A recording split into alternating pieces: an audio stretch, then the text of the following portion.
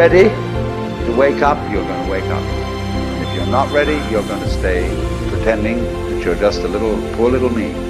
Soldiers, don't fight for slavery, fight for liberty. In the 17th chapter of St. Luke it is written, the kingdom of God is within man, not one man nor a group of men, but in all men, in you, the people, have the power. The world is like a ride at an amusement park, and when you choose to go on it, you think it's real, because that's how powerful our minds are. Everybody is I. You all know you're you. And wheresoever beings exist throughout all galaxies, it doesn't make any difference. You are all of them. And when they come into being, that's you coming into being.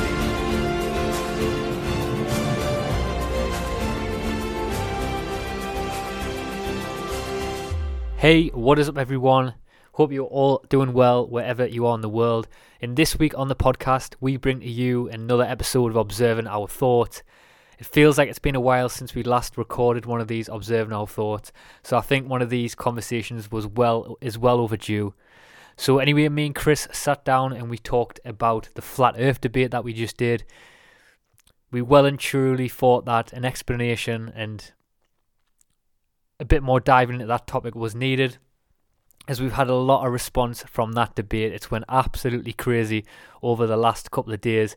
So we started off this podcast giving our thoughts on that.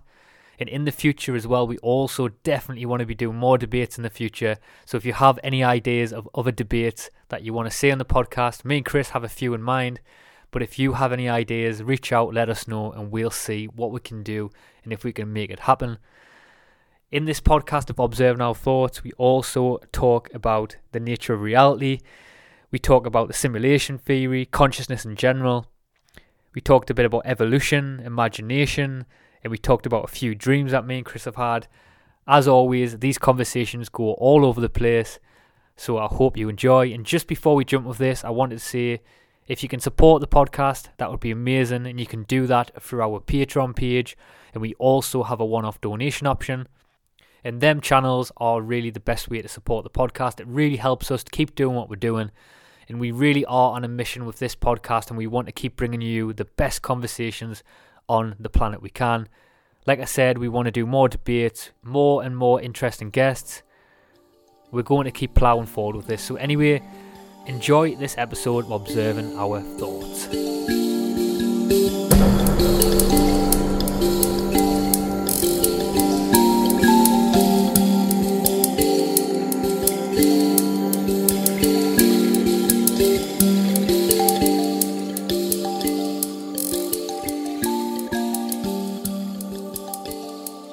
So here we go, another episode of Observing Our Thoughts.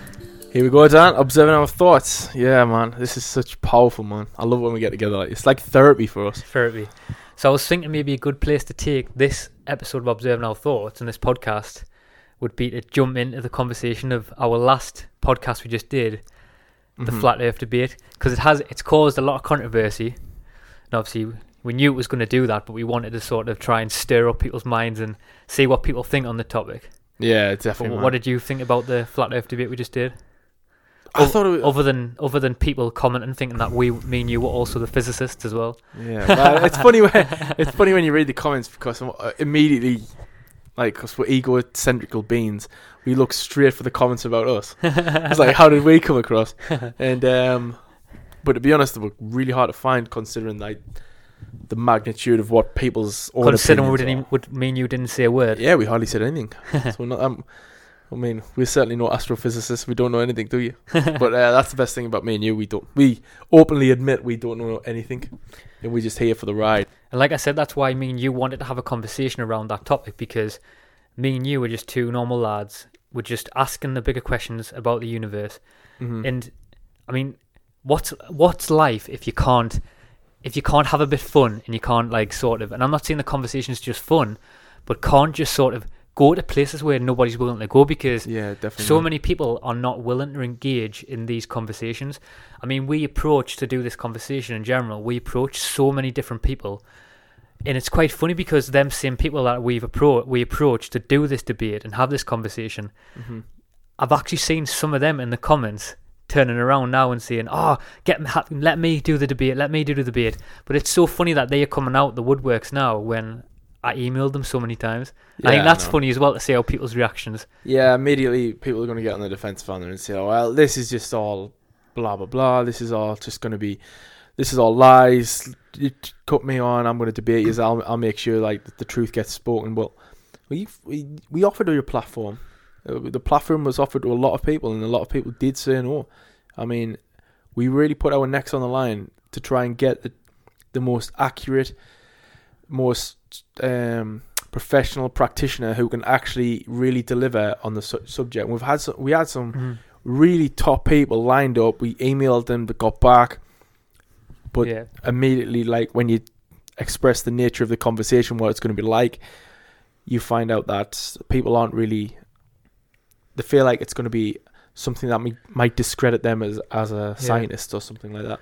I would say though, I think we do need a lot more discussions like this in society. We need more debates. I mean, that we've talked about this many times, that on the podcast, that's what we want to do. We want to bring alternative people together to have these conversations and see and just see in a sense, just see where the cards fall, because definitely more like these in life to be balanced. You've got to allow yourself to. You've got to allow your mind to entertain both sides of a conversation. Like certain people would say, have in the comments have said things like, "Why would you even entertain a conversation like this?" But the fact of it is that just the fact that you're allowing to entertain yourself through a conversation, it allows you to expand your mind and ask questions that you wouldn't normally. Because that's in a sense, that's ultimately what the goal is. That's what the goal is. I mean, the media in general, our whole lives that we've lived our whole lives, we're all constantly getting told one side of the conversation. So for us to actually bring a real conversation to people, why not bring two completely opposing sides to the conversation and just bring the evidence to people and allow people to see what they think? Yeah, definitely. I mean, why should people be void of like the argument on both sides?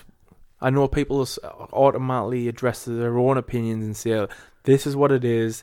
This is what I think it is," and I'm going to say this in the comments straight away and discuss that. And that's what ultimately people need to break away from, these patterns of like, I know this, I know that, and this is what I'm going to be doing. This is what I need to show people, because ultimately everyone's on this journey of learning and observation, and that's what we need to understand, and that's what every one of us needs to go down to the simplistic part of the brain where we're just in the state of learning, just like children, just like the idea of what is this, what's that, how can that affect me? We ultimately need to know that. Yeah, and that's because if you ask yourself a fundamental question, nobody knows what this is. Nobody knows what we're doing. Nobody knows who.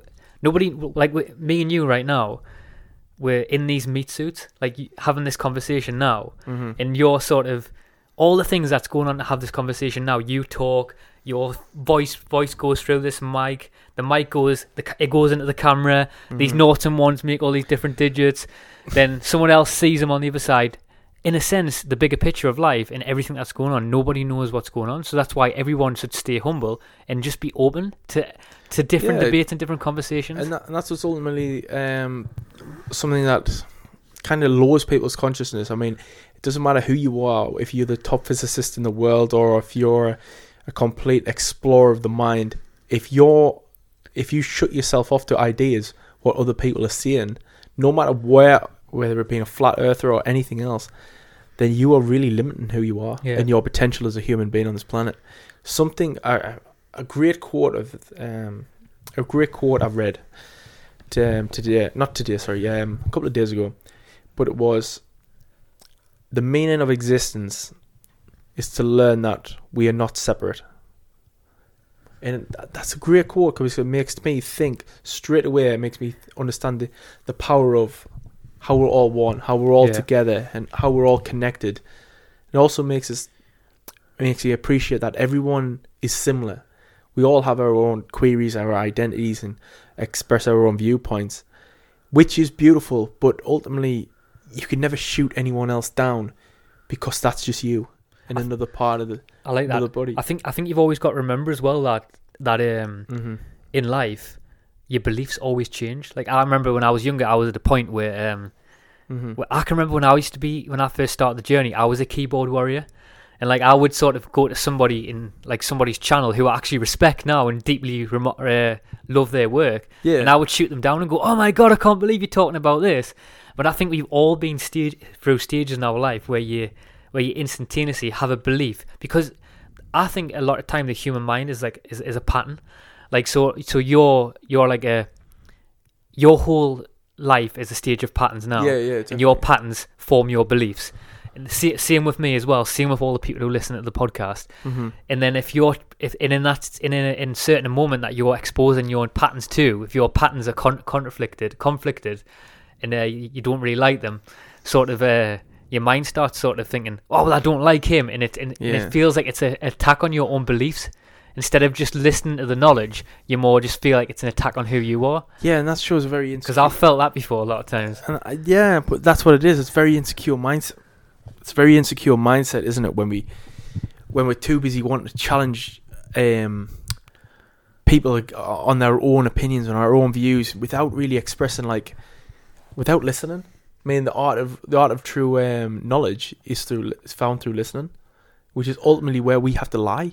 We have to lie in a state of ignorance and bliss, where we can just sit back and understand. I mean, another one of these great quotes I heard. This was from the creator of Headspace. I can't remember his name off the top of my head now. And when he was doing a meditation today, his meditation said, "You can learn within 10 minutes of meditating about for everyone in humanity than you ever could for 10 hours of meditating for yourself." And it just shows you, man, everyone is so much about this, like, about this life, about this existence, and about really what's going on. Yeah. And this is what we're frightened of. To be honest, I think there is a little part of it is that we're actually frightened to understand what the truth could be. Yeah, definitely. And sorry, go on. No, I'd like that. I'd completely agree. And I was going to say as well, just to speak on the debate as well, which I did want to say on it. Mm-hmm. I think, because what I learned from it is that, obviously I learned a lot about our own self, of how we can conduct a debate better in the future, because I definitely think that me and you ourselves both could have conducted that a lot better. Mm-hmm. But what I want to do say is that within a debate, and I do think that's why allegedly Dave came across better, is because a conversation in general is in a debate is not just always about what you know. I think sometimes as well, and not to take anything away from Dave's knowledge or Pierre's knowledge or anything, but I think there is more to sort of like when you have a conversation with somebody, there's an art to it. There's an art to like putting your point across. Yeah, and I think sometimes in society, I mean, you can have all the knowledge, the best knowledge in the world, but if you can't articulate yourself in the correct manner, in the correct way, you're going to lose a debate. Because even, I mean, I've seen a lot of debates on the internet, and it's sometimes not always the most. It's not always the person who knows the most knowledge that wins. It's actually the person who can put certain points across. Yeah. Ask certain questions in the correct places and things like that.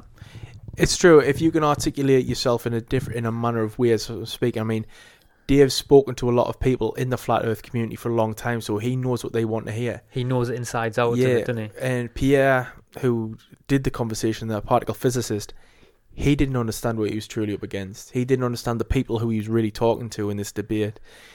He just wanted to see it from a scientific aspect, and that's what he was trying to put across, was his scientific parts. And he expressed himself, to be honest, I thought he expressed himself in a really good way. The only problem was that it wasn't Pierre's strongest suit, and it wasn't where Pierre's really, he hasn't laid there long enough to really, I agree with that. To really express valid points on like what actually could have generated a better response. Yeah, definitely. I mean, a lot of us, I mean, me and you are still on a learning curve as well. This podcast is still got a long way to go before it actually becomes something where people be classing it as something like Joe Rogan or something like that. If we ever get there, we ever get there. But to be honest, something like that was a huge learning curve for two guys who's had no experience in podcasting to create a debate between two of the flat earthers and stuff like that. And this is what's powerful about it, man. I mean, we're up here right now. We're trying to live, like, we're trying to express to people some form of truth. Yeah, we're just trying to ask questions. Yeah. That's basically what we're trying to do. What I think's interesting about the debate, is why I do think people are asking the question of the flat Earth debate, and why people are why are people debating for and so many people are arguing is because, in my opinion, and this is one reason why I wanted to have the conversation for us as well, is because I think there's a big trust problem with because there's a big trust problem with where we get our sources from. Yeah. And people could say that for the same thing for the conversation as well, but we brought two people together, so that's balanced in my opinion. But what I am saying though is that in terms of NASA and the government and people like that, I mean, even if you look at the NASA, people can't trust NASA anymore. Half of the pictures that they put out there and stuff like that they changed from week to week. They changed all the time, the CGIs and stuff like that. So I think that's what I think is a big trust issue. That's why people are asking questions. Unfortunately, it's scary how we're at the point now where there's too much corruption going on that we can't even trust governing bodies, and that we have to really get our sources of information from other aspects, which as well could be untrustworthy. You never know where that other person's getting their information from. And I'm not saying this was allegedly Dave or anything like that. This could be any one of our guests. It could be even me or you. We could have got information from somewhere, which is from a place which is complete fabrication of someone's mind, or someone just wanted to create something to spark some interest into something what they thought was interesting. But ultimately, it could be a lie. It could be something completely disingenuous. I mean, we're at the point now where we have a platform, and it's scary to think that, because we never really thought the truth would happen. Never thought this would be a platform on a massive scale to where we can reach hundreds of thousands of people, and thankfully we have. So it's up to us to deliver not the truth, but some form of. I'm trying to think of the correct word to say. Just ask the questions. Yeah, that's just the point. Questions, because just spark some curiosity in people. Yeah, of course. That's all we ever want to do for this podcast, is just spark some curiosity. I think here's something that I want to attack as well. In terms of, I wanted to give our own opinions on the flat Earth debate and obviously the globe model. Mm-hmm. What do you think? How much do you believe into it, and how much thought have you given to the globe model and the flat Earth model? I looked into a lot of Dave's workings after, like the blue marble and stuff like that, and the vacuum effect, what he was talking about. I watched that Mythbusters episode, and I thought that was really interesting as well. Mm-hmm. And what really came into my mind was that even though there was some definitive proof and stuff like that, there was a lot that there was never anything stand out that made me ever think it's flat. But then again, on the other side, there's nothing really concrete that says to me it's definitely round. Yeah. Because ultimately, I've always thought of these questions as there's never something I'm going to find out. I'm never going to get to the point where I'm going to see the end of the world, or I'm never going to get to the point where I'm in space looking down and go, oh yeah, it's a globe. I'm just going to have to. I'm going to have to find some form of just truth from what my perspective of truth would be, but always keep that open mind. I always keep that.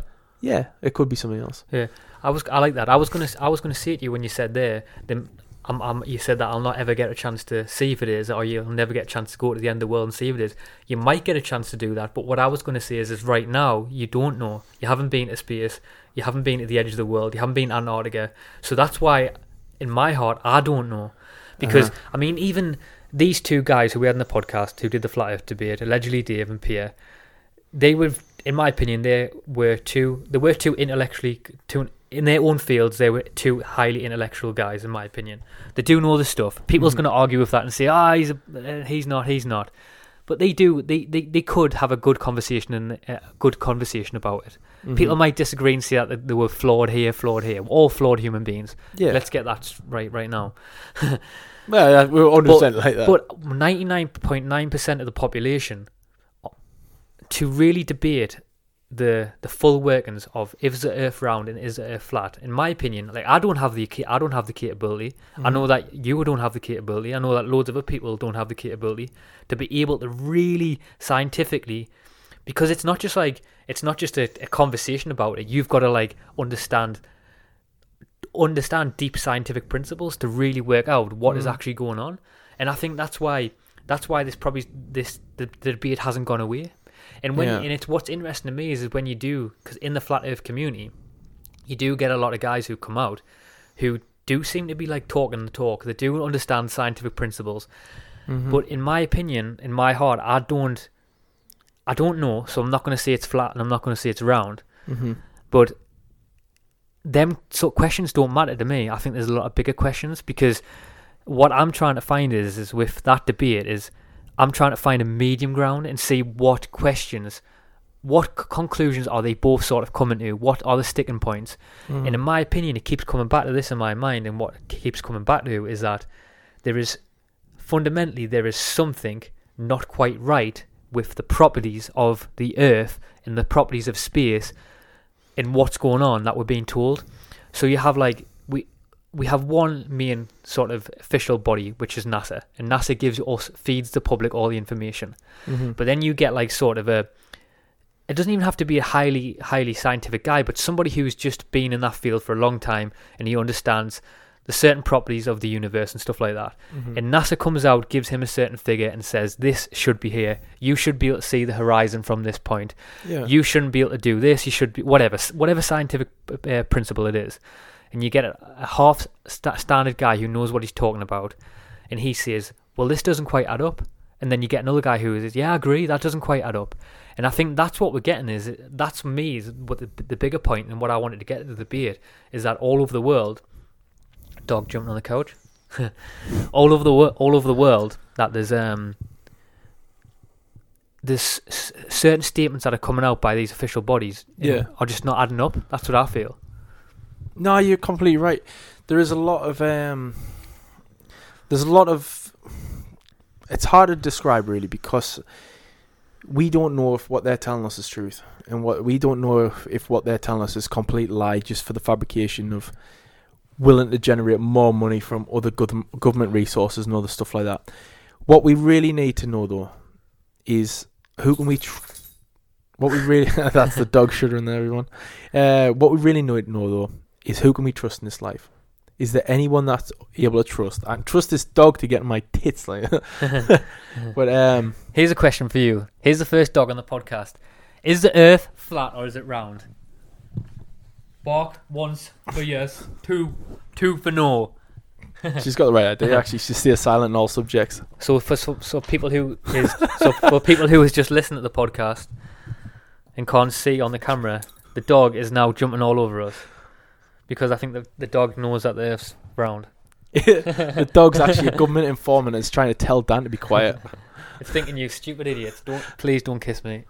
I've already got dog breath. I don't want more. No, what it is, man, is that right now, thankfully, we've got so much technology where we can actually see for ourselves and make our own opinions, because we can see so many different sides. Before, we never had that. Before, we were really just... we had to believe what we were told. Yeah. And unfortunately, thankfully, a lot of people have exposed a lot of bullshit, what's been happening in the world. Like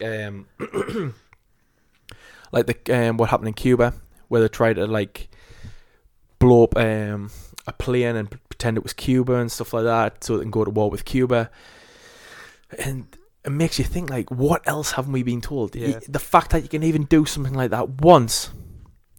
the dog's kissing down there. The fact that you can even do something like that once, absolutely, is terrifying. Yeah. Here's something I want to try and address with this conversation, because I think the bigger picture of this, to me, obviously, the dog is crazy.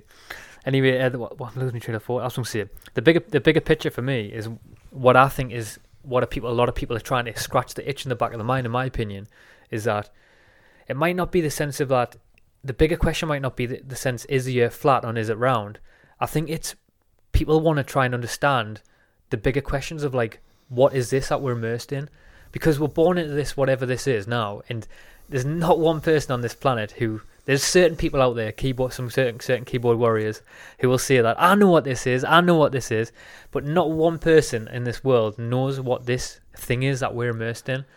And I think the bigger fundamental question, what a lot of people are trying to get to is, and quite rightly, people are just trying to ask the question around what is going on.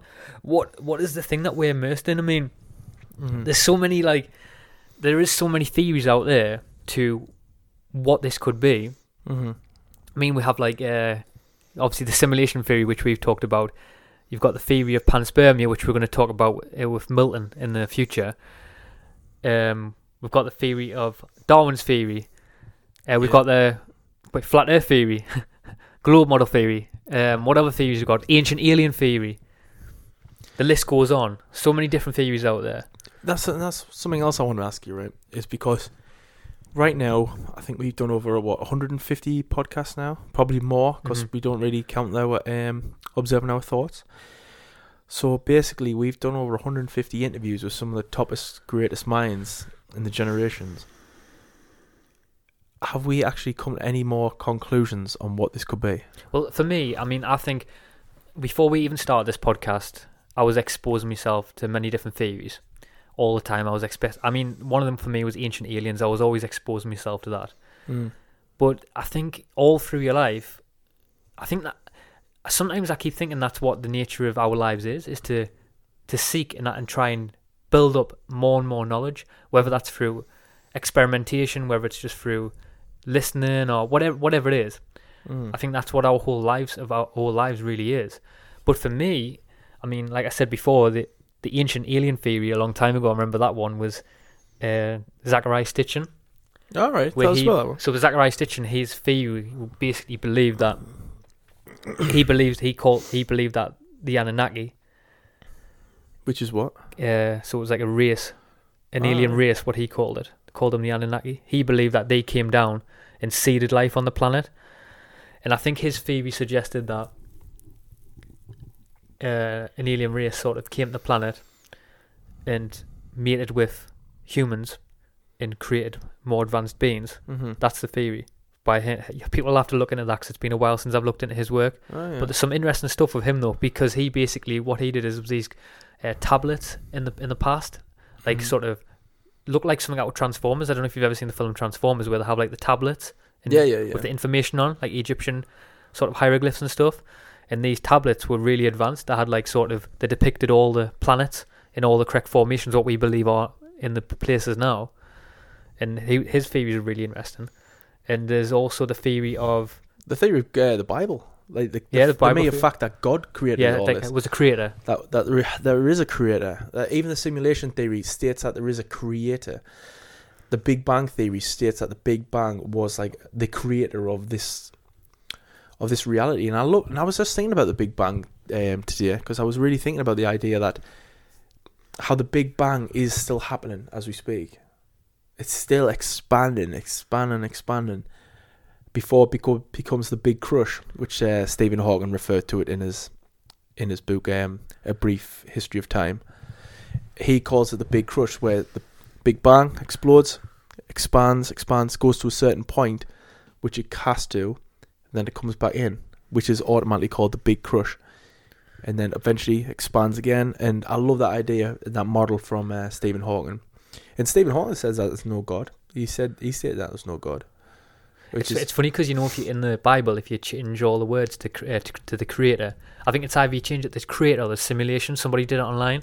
It's really freaky. Really freaky. Is it really? If you change the word from God, I think it's either the creator or simulation. Oh wow! I think it's a simulation. It's really. I was going to say a lot of people would view God as a creator, I think so it's probably simulation or something.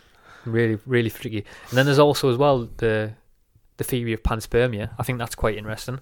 That's an interesting theory where people believe that life on the planet was sort of came from asteroids. So asteroids came to the planet, and we know that scientific knowledge now knows that if an asteroid comes to the planet, asteroid can sort of hold certain bacteria, like the formations of life, like amino acids, DNA and things like that, and can actually see if an asteroid hit the planet, it could seed life on the planet. That's an interesting theory, that. Yeah, I mean, the fascinating thing is that we're actually getting loads more information. Well, just to add to that as well, there's actually supposedly as well, there was a lot. I've seen a documentary a few months ago that is a theory that is it the correct name? Is it people call it octopus, but the correct name is octopi. Yeah, octopi is I think it's a part of the family of octopuses. Octopus, octopi, whatever you want to call it. But there's a theory that they believe that they basically they came from the form of panspermia. Oh wow. That some form of bacteria came from outer space and Yeah, I'm sure I read somewhere before Formed, that aliens octopuses have alien octopus. DNA. yeah. Fascinating. I mean, have you seen some of the formations of what they can do to themselves? No. Have you not heard about the new theory about octopus? Is it octopus or jellyfish that they believe that they can actually they never die? They actually just get to a certain point of the lifespan. Jellyfish, is it? Yeah. So it's jellyfish. So jellyfish get to the certain lifespan that they're going to die, and then all the cells just regenerate and they go back to again to naught. I heard start again. scientists trying to work on that for human purposes. For human immortality. Yeah, so they can keep them all living for such a long period of time. But the octopuses, yeah, that's an interesting idea. That how there's stuff like with alien DNA. I mean, we're constantly hearing about like animals which have more of an intelligent impact than us humans. I mean, the senses of a dog, their nose can sense up like 300 million different smells. She knows if there's something like 40 feet below us. I mean, we don't have these instincts. Animals do have these instincts, and this is the adaptation of life. I mean, they've all adapted to this certain point in time, including us humans, and we've had to use our specific set of skills. But right now, it makes us come to the question, I mean, are we going to be devolving? I mean, is Heidi here? Is she going to be devolving? Is her future genes going to, it takes 50,000 years to, re-evolve, change the evolution? So in 50,000 years, because she's been domesticated for so long, is she going to lose her sense of her amazing 300 million sense of smell because she'll not need it no more? Are we going to lose our because one of the evolutionary traits that we have is that when we have fallen, we grasp our hands. So that's what the state we're like monkeys, because we're grasping at branches when we're falling. Are we at that point? Are we going to be losing in 50,000 years? When we've fallen, we just fall. We don't grab on to anything. There's so much more. What are we going to gain and lose in 50,000 years? Well, there's theories now that we are de-evolving now. I mean, even if you think about, go back to the last podcast we talked about, a previous a podcast that we've got coming up with Tom Campbell. I spoke about this, and also as well Andrew Collins spoke about this. Yeah. But there's a lot of theories around how ancient cultures in the past had the ability to see had a different lens of reality than we did now, so they could see a different lens of reality. And there's theories that not only our on a biological level, our ability to be stronger or faster or whatever it is, and on a biological level, certain things change. We become more domesticated, but not only that, our lens of reality has sort of de-evolved. So previous cultures in the past might be able to see sort of a different world and a different reality than we as modern day humans perceive now. Whoa. So that's fascinating shit, by the way. That's terrifying shit as well, though. I mean, look how quickly we've evolved. I mean, we came from a time where people couldn't read, people couldn't write. We conquered language, we conquered barriers in the mind. We've started to really put out there the true essence. That's domestication for you. Yeah, it is. Dogs domesticated. If everyone can't hear that, but I'm sure you can. That's the dog sneezing. I think it's allergic to Dan. It's allergic to humans. This is what I'm saying right now. The amount of knowledge that we have. I mean, the internet, man. What is that going to be like for us in 50,000 years' time? 1,000 years' time? I know, it's crazy, man. We must get to a point where we can create some form of simulation on a global scale. I was actually thinking this idea. If someone was creating a simulation right now, the vastness of every single detail, right, in the human body, the vastness in detail from everything from this carpet, from everything to what you're wearing, each minuscule bit of fluff that's coming on. These can't be something that someone's created. Someone can't have put this much detail, so they can analyze that compared to the magnitude of the sun, each and every single aspect of the sun or the entirety of the universe. This has to be one of the. This is where I fumble with my words because I'm trying to pinpoint exactly what it could be. So you're saying because because this is a good talking point. So you're saying because that chair what we're standing on solid right now, that can't be sort of a simulation. It can't be created. No, that's not what I'm saying. What I'm trying to say is the detail, the exact detail which goes into each and every single part of this couch is so fine-tuned. It's so unique. It's so incredibly perfect that I don't think it was created like through a simulation, because it's so good. So it's so good. It's everything's perfect. I mean, so all the details on your bed, someone created that. So you just said before that technology is going to keep getting better and better. Mm-hmm. And I think this, what it comes to, especially with the simulation theory, because in my opinion, I think the simulation theory is actually one of the most plausible ones for me. This is the one I'm leaning to. Mm-hmm. So what I'm going to say on it is, you just said before, technology is getting better and better. Mm-hmm. So we're living in a world now where we've been through a period of the last 20 odd years where we haven't had video games and we have had video games. So in that short amount of span, your perception of reality and perception of what technology could become has vastly changed. So even just looking in that 20-year period of how video games have exponentially grown, we both know now that in the future what's going to come. And I know for a fact that we are going to create a simulation that has that detail that you've just explained right now. And you're going to plug yourself into a simulation of whether it's even in the future, it has to be even a VR machine, whether it's physically something you have to put in, whether it's just your consciousness gets transferred over. I know that's out there and it's probably still a long way away, but there's going to be generations in the future that's going to be able to plug themselves into something that's very similar to what we're in now.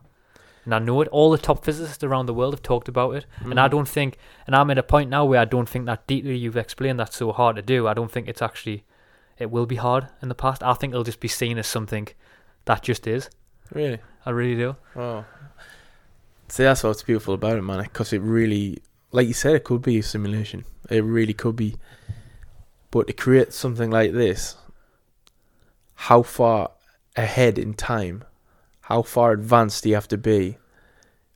What computers can run something like this? But that's the bigger question is that... Let me continue. Hey, Let me, sorry. because I get excited. I went on to another thought. I get excited. I went on to another thought as well. And what people is seeing is the greatest computer is the mind. So maybe there's no computer at all. Maybe this is just somebody's mind created this whole simulation. That's what I was going to say. It gets to the bigger question of I don't even think it's the mind. I think it's consciousness. So consciousness itself. I think consciousness itself has created this what we're in now for its own evolution. And there's a lot of theorists who believe that. Tom Campbell believes it. I think there's a German theorist called Koch, I think he's called, who believes it. But there's a lot of theories that, because there's a lot of people talking about the simulation theory, but people aren't asking the bigger question of who is the programmer, what is the programmer. And the best thing that I've heard is that consciousness has created a realm for its own evolution. So like everything that is going on within this realm is just for your own evolution. So that... Who said that one, by the way? Tom Campbell. Oh, that was Tom Campbell? Yeah. Oh. Hey. Tom Campbell, the former NASA physicist. Calm down, doggy. We know you're in a simulation, but calm down. You're getting to the truth. What was I saying before I lose my trail of thought there?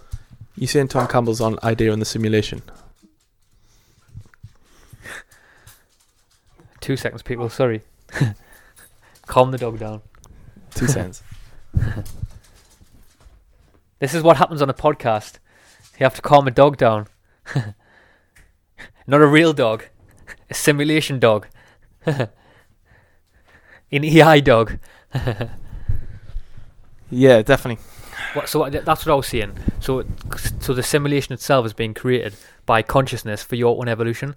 So like you look at our day-to-day lives now, if you had to create a realm where you could learn exponentially fast, you would create a realm where you're in now, where you don't know you're in a simulation. You've got challenges. You're asking all these questions. You're doing a podcast now. You can do everything. You can do everything else.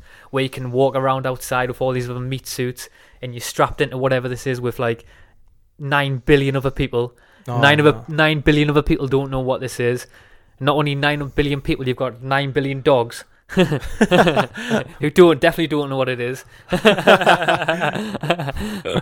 sometimes I envy that, you know. I envy the blindness and the naivety of something like a dog, because all it sees is just the simplistic aspect of life. Something I remember seeing a picture before on Facebook, right? The home of knowledge. Yeah. And it was a dog, and it was a man, and they were both just sitting at a park bench, and it was showing you like the thought bubbles, and all it was the dog looking at the sunset, right? And it was showing you the man looking at his phone and looking at his, like, all these different thoughts in the mind was just phone, wife, money, house, different objects. And the simplistic beauty of the dog is that it's living in the present moment, in which every spiritualist you on about, like all these physicists, what they think it is. I love looking at the spiritual aspect of life, where it's all these gurus, spiritual analysts, all these really smart Buddhist teachers, and they're all expressing the beauty of the present moment. People meditate for years just to see something so simplistic like the moment, a momentary beauty which a dog has. The dog sees everything momentarily, whereas we don't. We're cursed with this idea of futuristic and the past form of thoughts. Dogs don't have that. They live in the moment. They have this beautiful idea of the present. Who'd you rather be, though, a dog or a human? I don't know. Sometimes I really want to be that dog, you know. She doesn't do it Because now. I know who I'd rather be. Oh, I'd rather be the human, definitely. But it's interesting, the aspect of like why people meditate and stuff like that to get in the present moment and that. And then you look at someone like a dog who's completely in the present moment. Just always in the present moment, always there. But it is funny though, because I've thought about that thought process. There is levels to I call it levels to known. So like there's stages to known, and I'm not saying that like any stage is better than the others, but like there's a certain stage when you I would call a lot of people this stage of unknown, where you just sort of blasé, you're going around living your life, you're not questioning your reality, you're not really sort of even questioning how to just change your life in certain aspects, just going along with the mundane of the way society's set up. And then that's like a level of the unknown. But then there's like the level of like sort of known, where you start educating yourself, start training your body, start asking questions. But it seems to be the higher the level it goes, it's meant to get easier, but it actually gets a lot harder. Yeah, definitely. Do you meditate much, Dan? Do you? I mean, it depends because I define meditation very different to a lot of people. I mean, because a lot of people argue that, say you're training, you're in a state of flow. The state of flow is where your mind's focusing on one thing. You're in a form of meditation. Do you believe that? Like, I believe that. I believe that's a form of meditation. I do, definitely. Yeah, and I think there's many forms to meditation. Mm-hmm. I think you could be just cooking food, and I think that's a form of meditation sometimes. Yeah. So again, it feels like it comes back to the present moment. Feels like it's come back to the present moment. It does. And this is one thing that I really think on. Like, a lot of people, when all these analysts of the future, sort of stuff like what the top physicists say about what's happened in the past, what's happened in the future, do you think they're void of like the beauty of this reality, what's going on now? Or do you just think they change what their viewpoint so they see it in their own type of beauty? I'm at a point now where I don't know. I mean, because there is aspects to me where I keep thinking like say if I'm doing my meditation and stuff like that, and you get them moments of like pure bliss where it's just. I mean, I know a lot of people call it they call it no mind. Mm-hmm. Where you're not really analysing what's going on in your life, you're not sort of questioning what's going on in the future. Is artificial intelligence going to kill us all? Are we going to all become are we in a simulation? But there's just something deep within me that I think a place of no mind may be boring. Place of no mind? No mind may be boring. What do you mean? Sorry? What do you mean, sorry? No mind. What I mean by that is, so you're referring like being in the moment all the time. I think you got to question everything in your life. Because for me personally, I sometimes think it is. I sometimes think the point of life is to just be in the moment constantly all the time. Mm-hmm. But I think there's something to us as humans having the ability to question the future and question the past. And there's something that does that provides us something, but I'm not sure what that provides us yet because I'm still seeking that answer myself. But I just feel in my heart that there's something that them questions do provide you. I think the mere fact Does that make sense? Yeah, it does actually. I think the mere fact that we've actually been able to use our thought process to think in the future and to think in the past means we'll learn from our mistakes, and we can create the future as we see fit. And we've created an incredible future based on the premise that we can look into the future and we can analyze, say, the dots together and create something unique. And this is what we've done. We've created, no matter what this is, it's beautiful. And that's a marvel of like everything we see in this room, like from the mics you're holding, like some creator in the unknown has never just created these and planted them from us.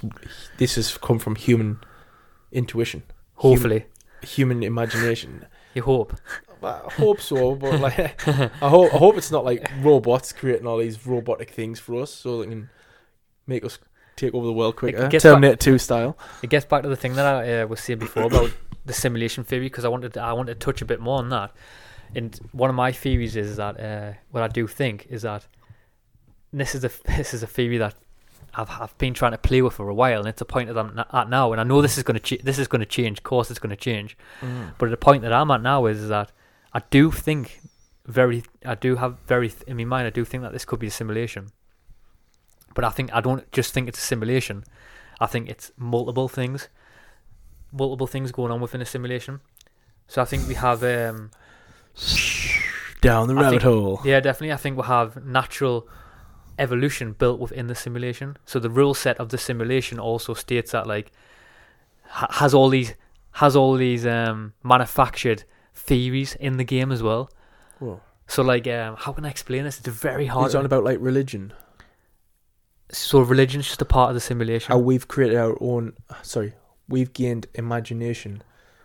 So the simulation itself has created multiple scenarios, whether it's just free will and stuff like that. No, not free. I'm not talking about free will. I'm talking about the sense of like within a simulation there is multiple things going on. So certain people will research into the say Darwin's theory of evolution, where we came from monkeys, came from apes, and people will find that they will find truths in that. But however, that's embedded within something bigger. Like that Darwin's theory is embedded within a simulation. Does that make sense? Yeah, you understand what I mean? So I think and that's why there could be. That's what I'm thinking, is that there is theories within the simulation. There's theories inside the simulation, inside more theories inside someone's head.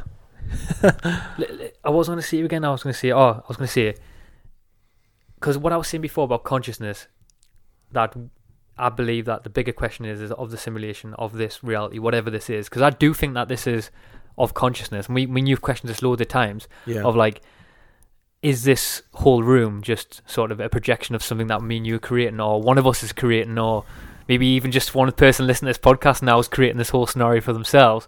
We have questioned that loads of times. I like the idea of colours. Is the colours that you see different than what I see? Wait, you know it's not? Because look at that dress, the dress that was went viral on the internet, the purple, gold, violet, silver, yellow dress that many people seen in different colours. I mean, we would both agree that a zebra will be black and white, don't we? But that shade of black and that shade of white might be completely different. Not just the shade, the complete colour.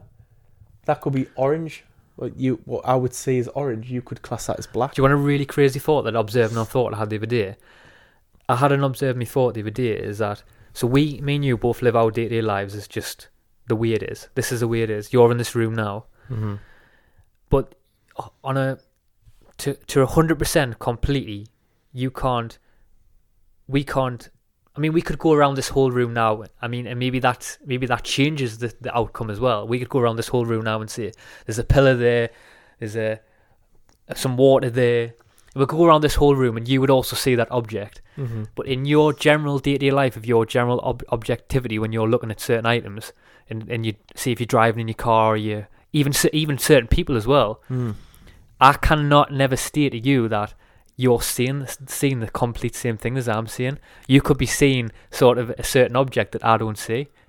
Oh, Have you ever thought about that? Because Nah, I've questioned that. never I questioned that thought the other day, and I was trying. I know that's crazy and out there, but it's a good thought Are process. you just on about general objects, or are you on about something more spiritual, like a ghost or something like that? I mean, that's deeper. It doesn't have to go that far. I don't mean going that far. You I just mean like generalized objects, generalized objects. like whereas I might see a car coming and you might not. Because here's something, right? I've read 2 books on this.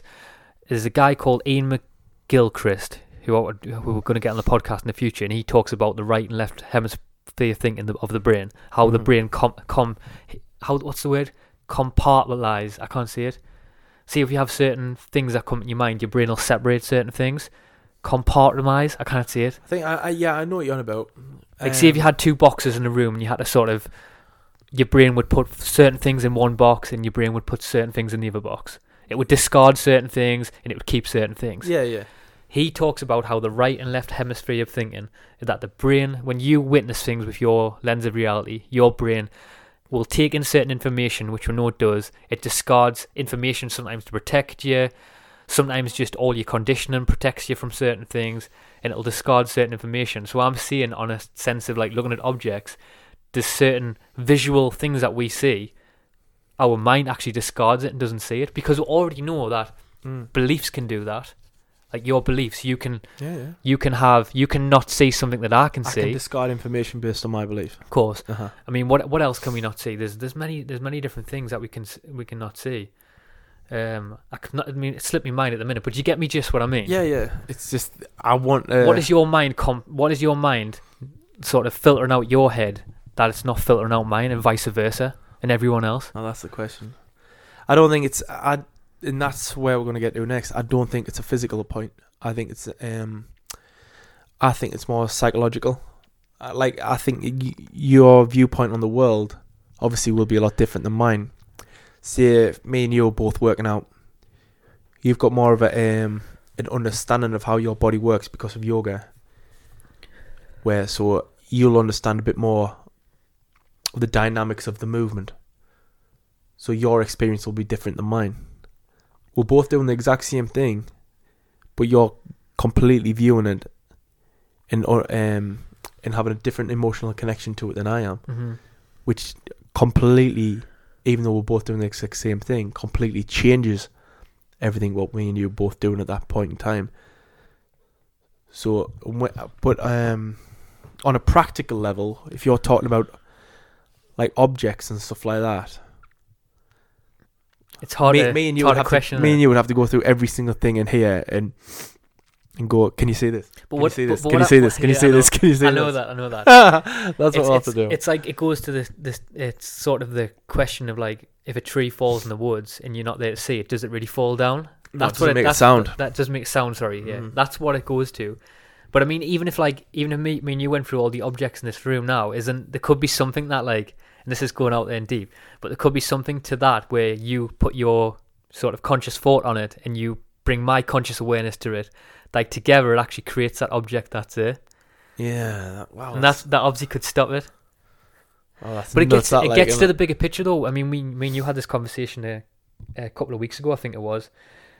I think we just did a podcast in here, and then we were talking about how the ability of like, are you really there? Am I really there? Like, are you just a projection of my own consciousness? Because I sometimes, there's loads of days in my life where I just think like, because it gets to what I was saying before about the simulation theory, that the bigger point of the simulation is consciousness itself has created this realm for its own discovery. So we already know, if that's the case, and that's true, and that's just a theory, that consciousness is powerful enough to create this realm, and consciousness is powerful enough to create its own simulation and create all these objects that we're looking at on a physical level. Is it powerful enough to create you in other conscious beings in my own conscious reality? Because the question I keep asking you is do we, me and you both, have our own singular consciousness, or are we just part of the same thing? Of this one consciousness? Have you ever seen the film Fight Club? That was brilliant. I know what you're going to say. Yeah, I have seen it. It's a great film. The creation. Describe it for people who doesn't know. Yeah, well, one man gets completely sick of his own existence, really. So he decides to fabricate an imaginary character in his own mind, who he purposely believes is real. He feels them physically, mentally, and he completely has this imaginary character change his life in the whole aspect of this character is an actual person, but it's all from his own mind. And that's kind of what I was feeling from you. So his consciousness has created an own person. His consciousness has created this own individual, so unique, so profound, in the exact image what he's seen. Mm-hmm. And that's what's very similar to what you're going on about right now. I mean, have you but you're going on a grand scale of where you're talking is every single person who you've ever met all a figment of your imagination. Yeah. Is your brain powerful enough to do that? And I think it is. I do as well. I do. That's a really good insight. I think we underestimate imagination. I really do. I think as a society we underestimate it. Like we all know that kids, how vast is kids' imaginations until a kid becomes a certain age, the conditioning gets put on top, and their imagination does diminish. Mm-hmm. But who says there isn't something bigger behind that imagination in creating us right now? Yeah, I know, man. That's what's scary about it. I mean, the imagination of a child. And to be honest, I don't think the imagination of a child ever dies. I think we've always had that curiosity. I think we'll always will have that curiosity. But what we don't have really though, is we get indoctrinated into this system, and this system limits our imagination. It limits our creative thoughts. It limits our understanding of like what imagination plays. What I really want to know though, and I really, really want to know, is why this dog keeps getting in my way now. What I really want to know is, how powerful is this brain? Is it on the level of what Lucy can offer? Is it what, Lucy the film? Yeah, you know what I mean. Like, is it actually at the point where, if we really tapped into completely what the brain is capable of, are you willing to? Could you completely change the whole human existence? And then what? And then I think the question comes as well: if you can do that, then what does that do? What does that provide? Mm-hmm. Because it gets to the point of, we've talked about this before. Like, what is? See if if you do like, imagine if somebody like does just, this is like obviously a sort of a big sort of big theory that like somebody can like sort of tap into the universal one, like the film. If anyone hasn't seen the film Lucy, definitely watch it out. Mm-hmm. But she basically sort of expands her own sort of level of capability and her level of intelligence vastly more than anyone else has ever seen before in the population, and she can sort of control the whole fabric of reality, can't she, in the film? Yeah, completely. And imagine if like one person in reality gets to a point where they can control the whole fabric of reality, or they find out they are the one who's creating the whole thing, and they do stuff from that position. They do that. That's where I disagree. What happens though? I don't see us all as separate entities. Do you think we're all the one? We're all one, and if we get on the same frequency, the same wavelength, then I think we can access that Lucy type ability. And that's out there, like that's definitely out there. But I guess what I was saying before, imagine if we all get to that sense where we can all tap into this greater knowledge, whatever you want to call it. Like some people, Evan Lozanzo calls it the greater knowledge field. He calls it the Akashic Records. Like loads of people talk about it, where there's like this informational field all around us now that we can access all memories, all future events, all past events. Mm-hmm. But then it gets to the point of like, what is the point of that? Because, right, that's a good point. This is the thought, right, that I've had. Imagine if you're a person now who has all knowledge, like you're all knowing, and you understand everything. Mm-hmm. I don't know if that would be that good. Oh, wow. You mean you lose the sense of wonder? Not only, I think you lose the sense of, the sense of wonder, and I think sometimes in maybe imagination you lose, because you've got it all. You've got all. You've experienced. You know what everything is going to be. You know the outcomes of everything. I think it gets to the bigger picture of like consciousness. And that's why I think consciousness created whatever this is, whether it's a simulation, it's a holographic. I mean, even like ancient traditions in the past called it the illusion. They called it illusion of the mind. I think like philosophers of the past. Did they call reality illusion of the mind? Illusion. They all called it illusion. Whoa. So it's very similar. Like a simulation is very similar to like a holographic world. But like, I keep thinking that consciousness creates whatever this is.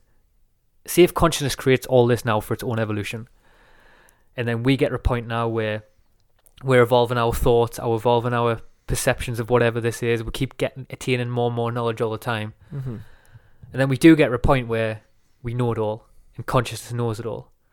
Maybe then consciousness itself hits the reset on itself to play the game again, because the whole aspect of life isn't the end point; it's the game. It's the game itself in between. God, that's what sometimes I think, and that's out there and crazy. That is out there and crazy, man. How do you follow that? How do you go back to start talking about like human civilization? This is what happens though on observing our thoughts. Oh yeah, we get out there. It's funny though sometimes though, because we do. I'm still trying to comprehend that thought. We do though, like we do. It's. I mean, it's good to think of these. It is good to ask these questions, because I think these bigger questions of consciousness can help you in your own life. Sometimes to make you realize that yes, it's good asking the questions, but ask yourself the question: if you do have ultimate knowing, what does that do for yourself? Is it good? Is it better? Maybe it's good to enjoy the in between of the unknown. That's what I sometimes think. Yeah, there's something in the what I'm trying to say is there's something in the unknown. I mean, there's something in, because we wouldn't be here now if we didn't have the unknown. Would we really be here? Would it be? No. Would these questions be boring if you had ultimate knowing? Yeah, I mean that's why there's some excitement in it. There's something in it. People travel. They don't travel just for the sake of like wanting to experience a new culture. They travel because it's unknown, because it's something out the realms of like what they're used to. Mm-hmm. It's a new existence. It's something that they need to test the boundaries. Is it actually possible? And this is what's beautiful. I mean, you can see so many pictures of amazing things around the world. You can see people living in minus 40-degree temperatures in Russia, where the eyelids are completely iced together, to somebody doing some incredible feat where they're like a mini golfing a putt off an helicopter into a hole. Yeah. And yeah, I see all this, and it ignites the human curiosity in us, ignites the wonder, it ignites the imagination. It makes you think, is this possible for me? Should I do that? Could I do this? And that's what's beautiful about it. I mean, it makes you want to explore, and it all comes from that sense of wonder. If you knew you could already do it, if you already knew all the answers to the questions in the world, what's left to do?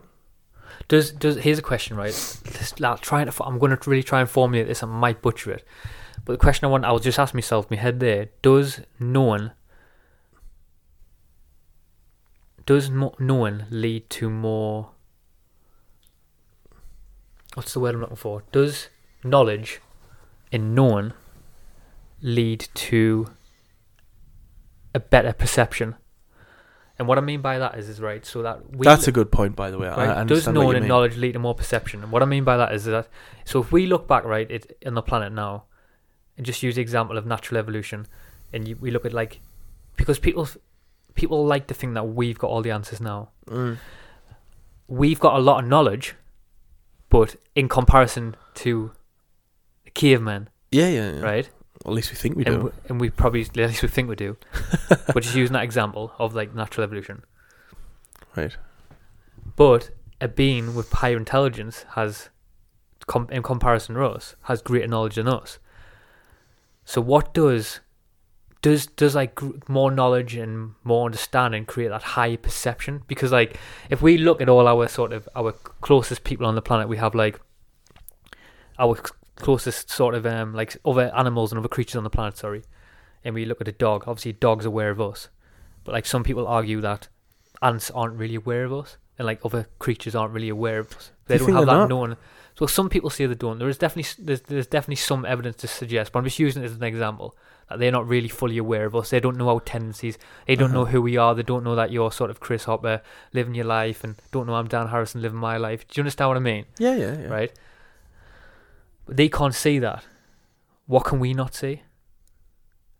Does that make sense? What can we not see on a higher sense of us? Because there's got to be something higher out there than us. Whether that's in a parallel reality or there's something on a physical, or what, even just in this physical reality now, with our with our not known that we can't even imagine in our mind, we don't even know what that not known is. What can we not see? Well, we're blind, really, mate. To be honest, because we can't see in infrared. Don't know where these questions are coming from. Like, I don't know, Jesus man. Christ. We can't see in like infrared. We are limited to our 5 senses. We can't see an X-ray. We can't slow down time. We're completely limited. And when you keep mentioning all the things that we can't do, you can easily get lost in the things like what you can do. What you can't do, and you forget what you can do. Yeah. But what we can do is we can analyze in our own head the different forms of reality, what could be, and that's what nobody else could do. Like the dog, you mentioned the dog. I've mentioned the dog, and it knows you're here. But what does it know that you don't know? What does that know? What does this dog know in this? Like I mentioned before, the dog knows that there's something 40 feet below us. It can analyze sounds, which we can't hear. Its sense of smells, 10 times stronger than ours. This is that saying, like, because this dog has got more traits, more powerful than us humans, is the dog's sense of reality stronger than us humans? And that's a good question. Is because her sense of reality, will she know a lot more than us because she can see more? Is she more aware? And to be honest, I don't even know where I'm going with this. Here's something that I was going to say. Imagine, right, if that dog right now, we're just in the imagination of that dog.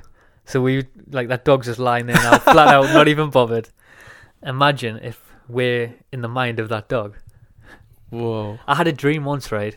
This was a crazy dream where I had this dream. It wasn't a lucid dream, but it was like sort of a very vivid dream where I had this dream where I seen this like sort of this big human body.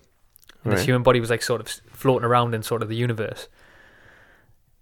And with inside, like the sort of this, it wasn't really sort of, it was a human, but it was sort of like on a level of sort of like sort of a cosmic, like the human himself was sort of made out of cosmic dust. Like the whole deity of the human was there, but it wasn't really like sort of, didn't have skin like us. It was more like just an energy form sort of thing. But you could see the outline that it was like sort of in the projection of me and you, or like of a human being. Yeah.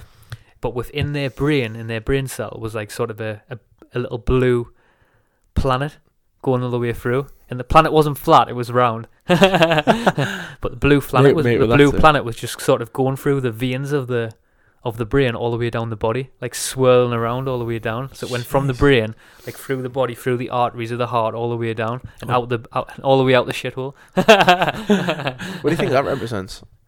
What do you think a dream like that represents? Could represent that the Earth's going to shit. I didn't really go to it. Really, at all the point of perspective that I seen, though, it only went to the brain. I mean, what could that represent in a dream?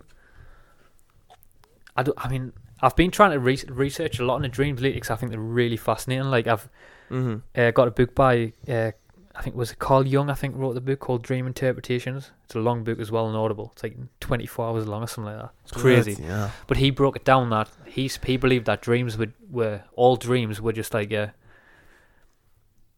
was your conscious mind creating scenarios within your dreams for you to learn something, like deeper aspects of your psyche that need to be uncovered. Yeah, what he believed. But what could that dream? What could a brain in a dream? I mean, what do you make of that? A brain swirling through a sort of a cosmic human. Oh man, I think you should stop doing the weed before bed, bro. No, too much yoga before bed. That's what it is. There's too much there to analyze, man. I think. Do you write your dreams down? I do quite a bit. I write. Sometimes I do. Sometimes I don't. I'll write a lot of my dreams down now, especially the ones vivid and standoffish. Fortunately, I'm loaded with cold at the minute, and so that heightens me dreams to be more ridiculous. But when you truly analyse them, your dreams do play a huge part in the reflection of what you see currently, or what's playing on your mind. So, obviously, the cosmic element of it shows that there's something maybe you're not addressing within yourself, or maybe someone. I don't know. It's a really hard one to analyze, that one, to be honest. What have you had any crazy dreams lately? Because my dreams lately have been. Go on, written down on my phone. My dreams lately have been. I haven't for a while. I haven't had a lucid dream, but I've had very, very vivid dreams. I went lucid the other day. And when like last night, and quite a few nights. You know, I'm having like sometimes I can't fully remember them, but I'm witnessing that I'm having at least 3 or 4 dreams a night. Individual dreams.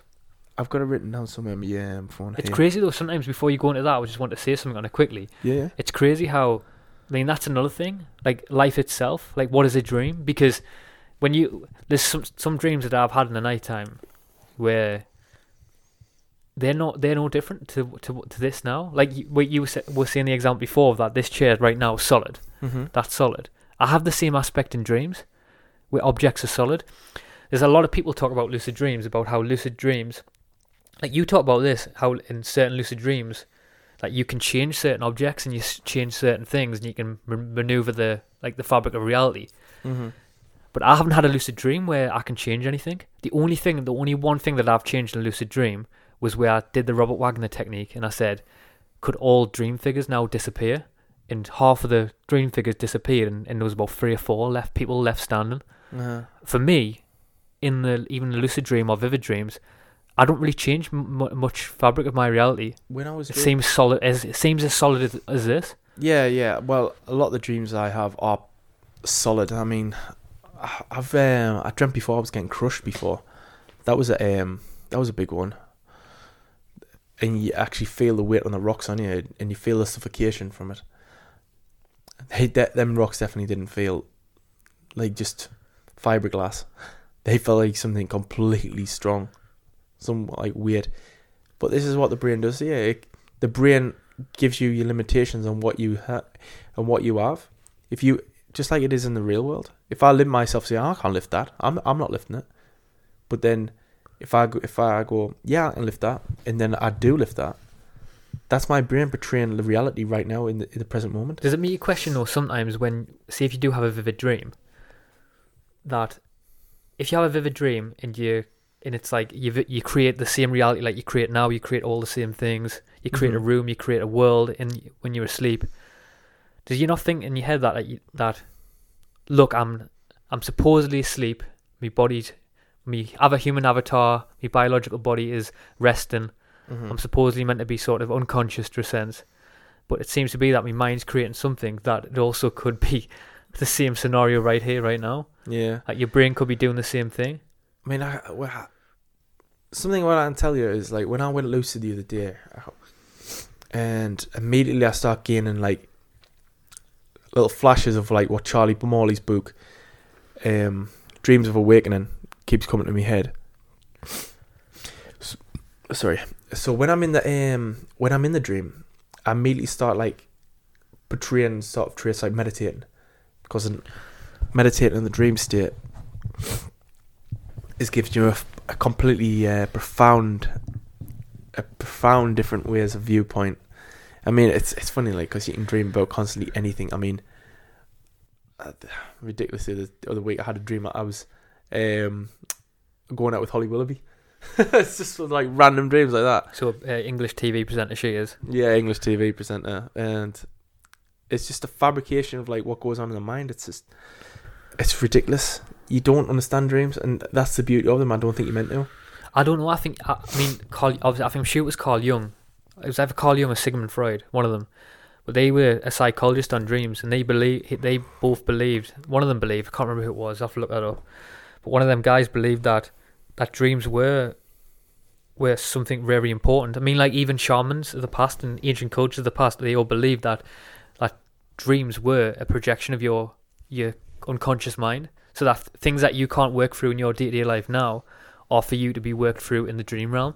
And I've had scenarios, I'm not going to go into them again, I've said them on other podcasts. Yeah. But I know I've had dreams where they have tested us on certain things and certain aspects that I'm struggling with. Like internally in this reality, it's tested us. Whatever that is, it's tested us, whether it's been like sort of certain things that I want to do, or whatever it is, it's tested us. But like there is still a part of us that thinks that, because I've had other dreams that I just can't comprehend, Mm-hmm. And I think like there's a part of it where it is the dream itself is trying to teach us something. I know it, I feel it. But then there's other times where it's like, I don't know what it is. It's unexplainable. It seems to be like another world. It just seems to be very much like this. Maybe it's just something. Maybe it's just something to enjoy. Maybe it's just something. A part of the mind which puts on a DVD player and says, "Hey, enjoy this."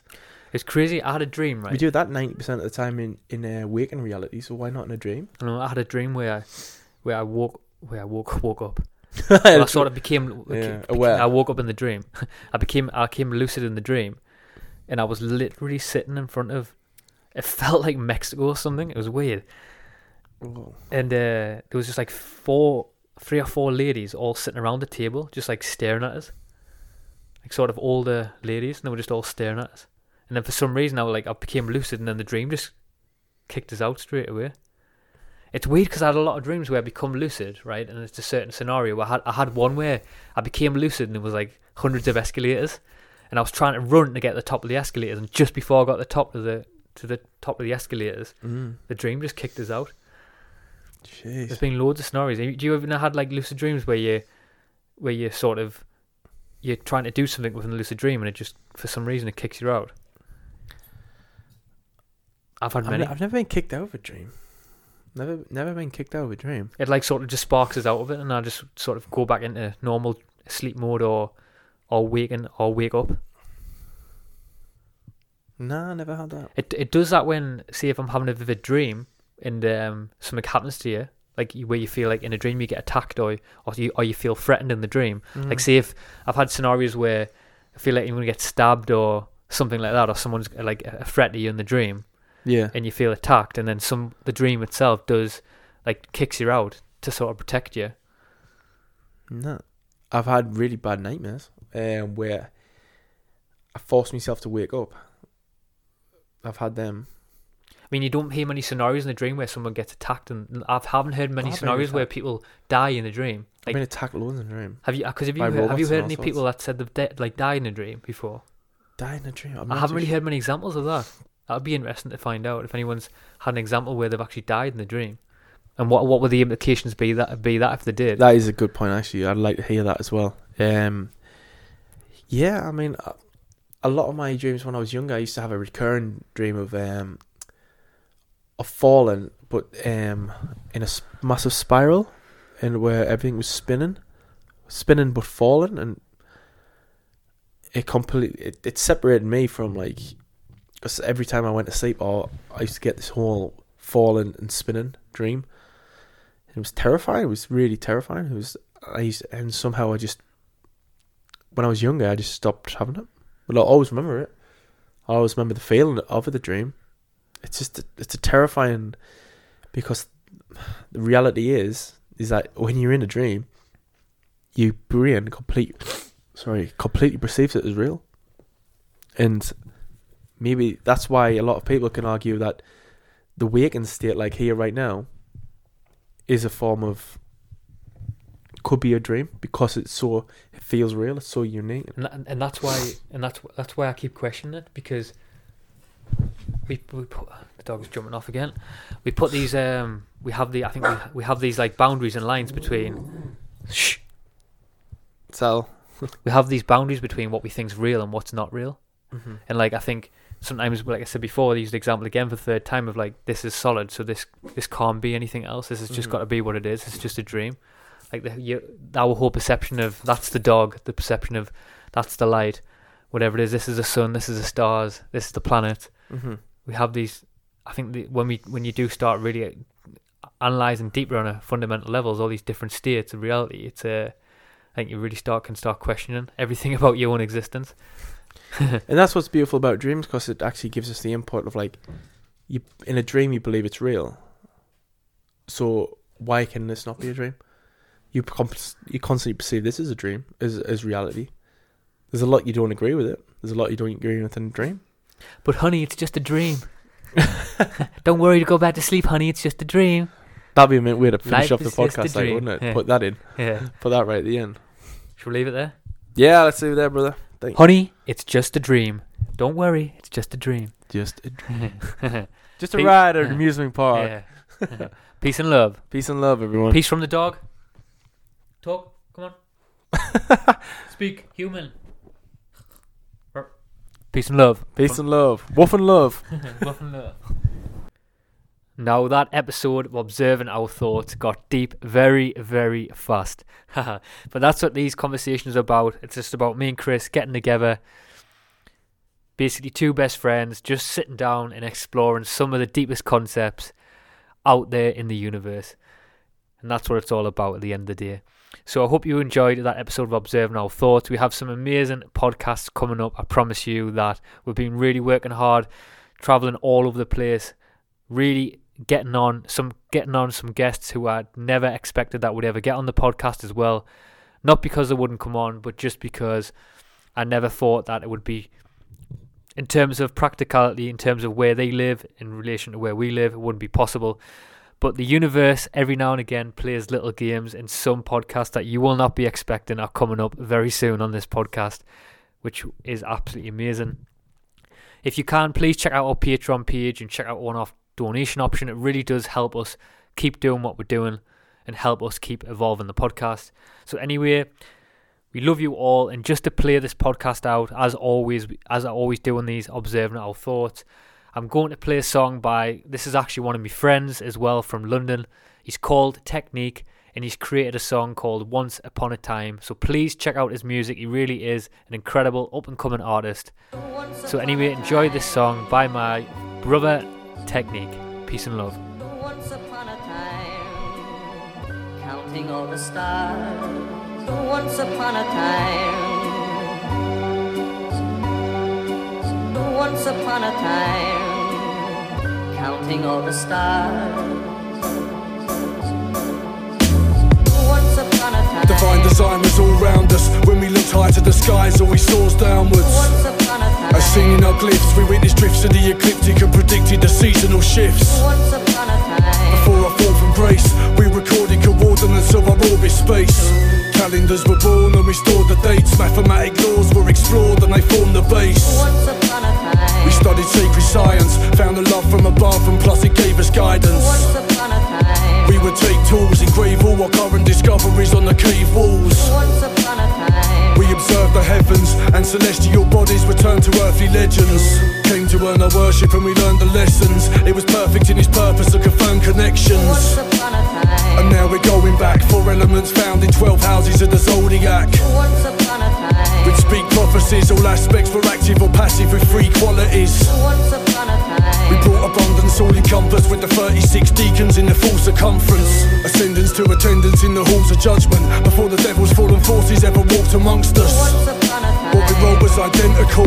We knew the universe was multi-dimensional. once upon a time, We had open minds, and astrological oracles often showed us signs. once upon a time, We used to do the knowledge, producing charts of shooting stars and the moving comets. The sun was in our hearts and the moon was logic. We used to praise the Razor Ra and the lunar goddess. once upon a Our time, megalithic structures aligned to remind us of our metaphysic wonders. once upon a time, We never knew any fears and moved in tune with the music of the spheres. once upon a time, On the planet long ago, far back with star maps and paths planned by horoscopes. Stellar constellations were followed close, jotting notes on many correlations for the common folks. once upon a time, We track planetary positions and listen to the galaxy's transmissions. once upon a time, Magic was not lost, God's watch, balancing mechanics of the cosmos. once upon a time, Given the oldest wisdom, chakras in us were the mirrors to the solar system. Behold the vision of the solstice and the whole precision. Sephiroths opened at the equinox to go the distance. once upon a time, once upon a time, counting all the stars. Once upon a time, once upon a time, counting all the stars.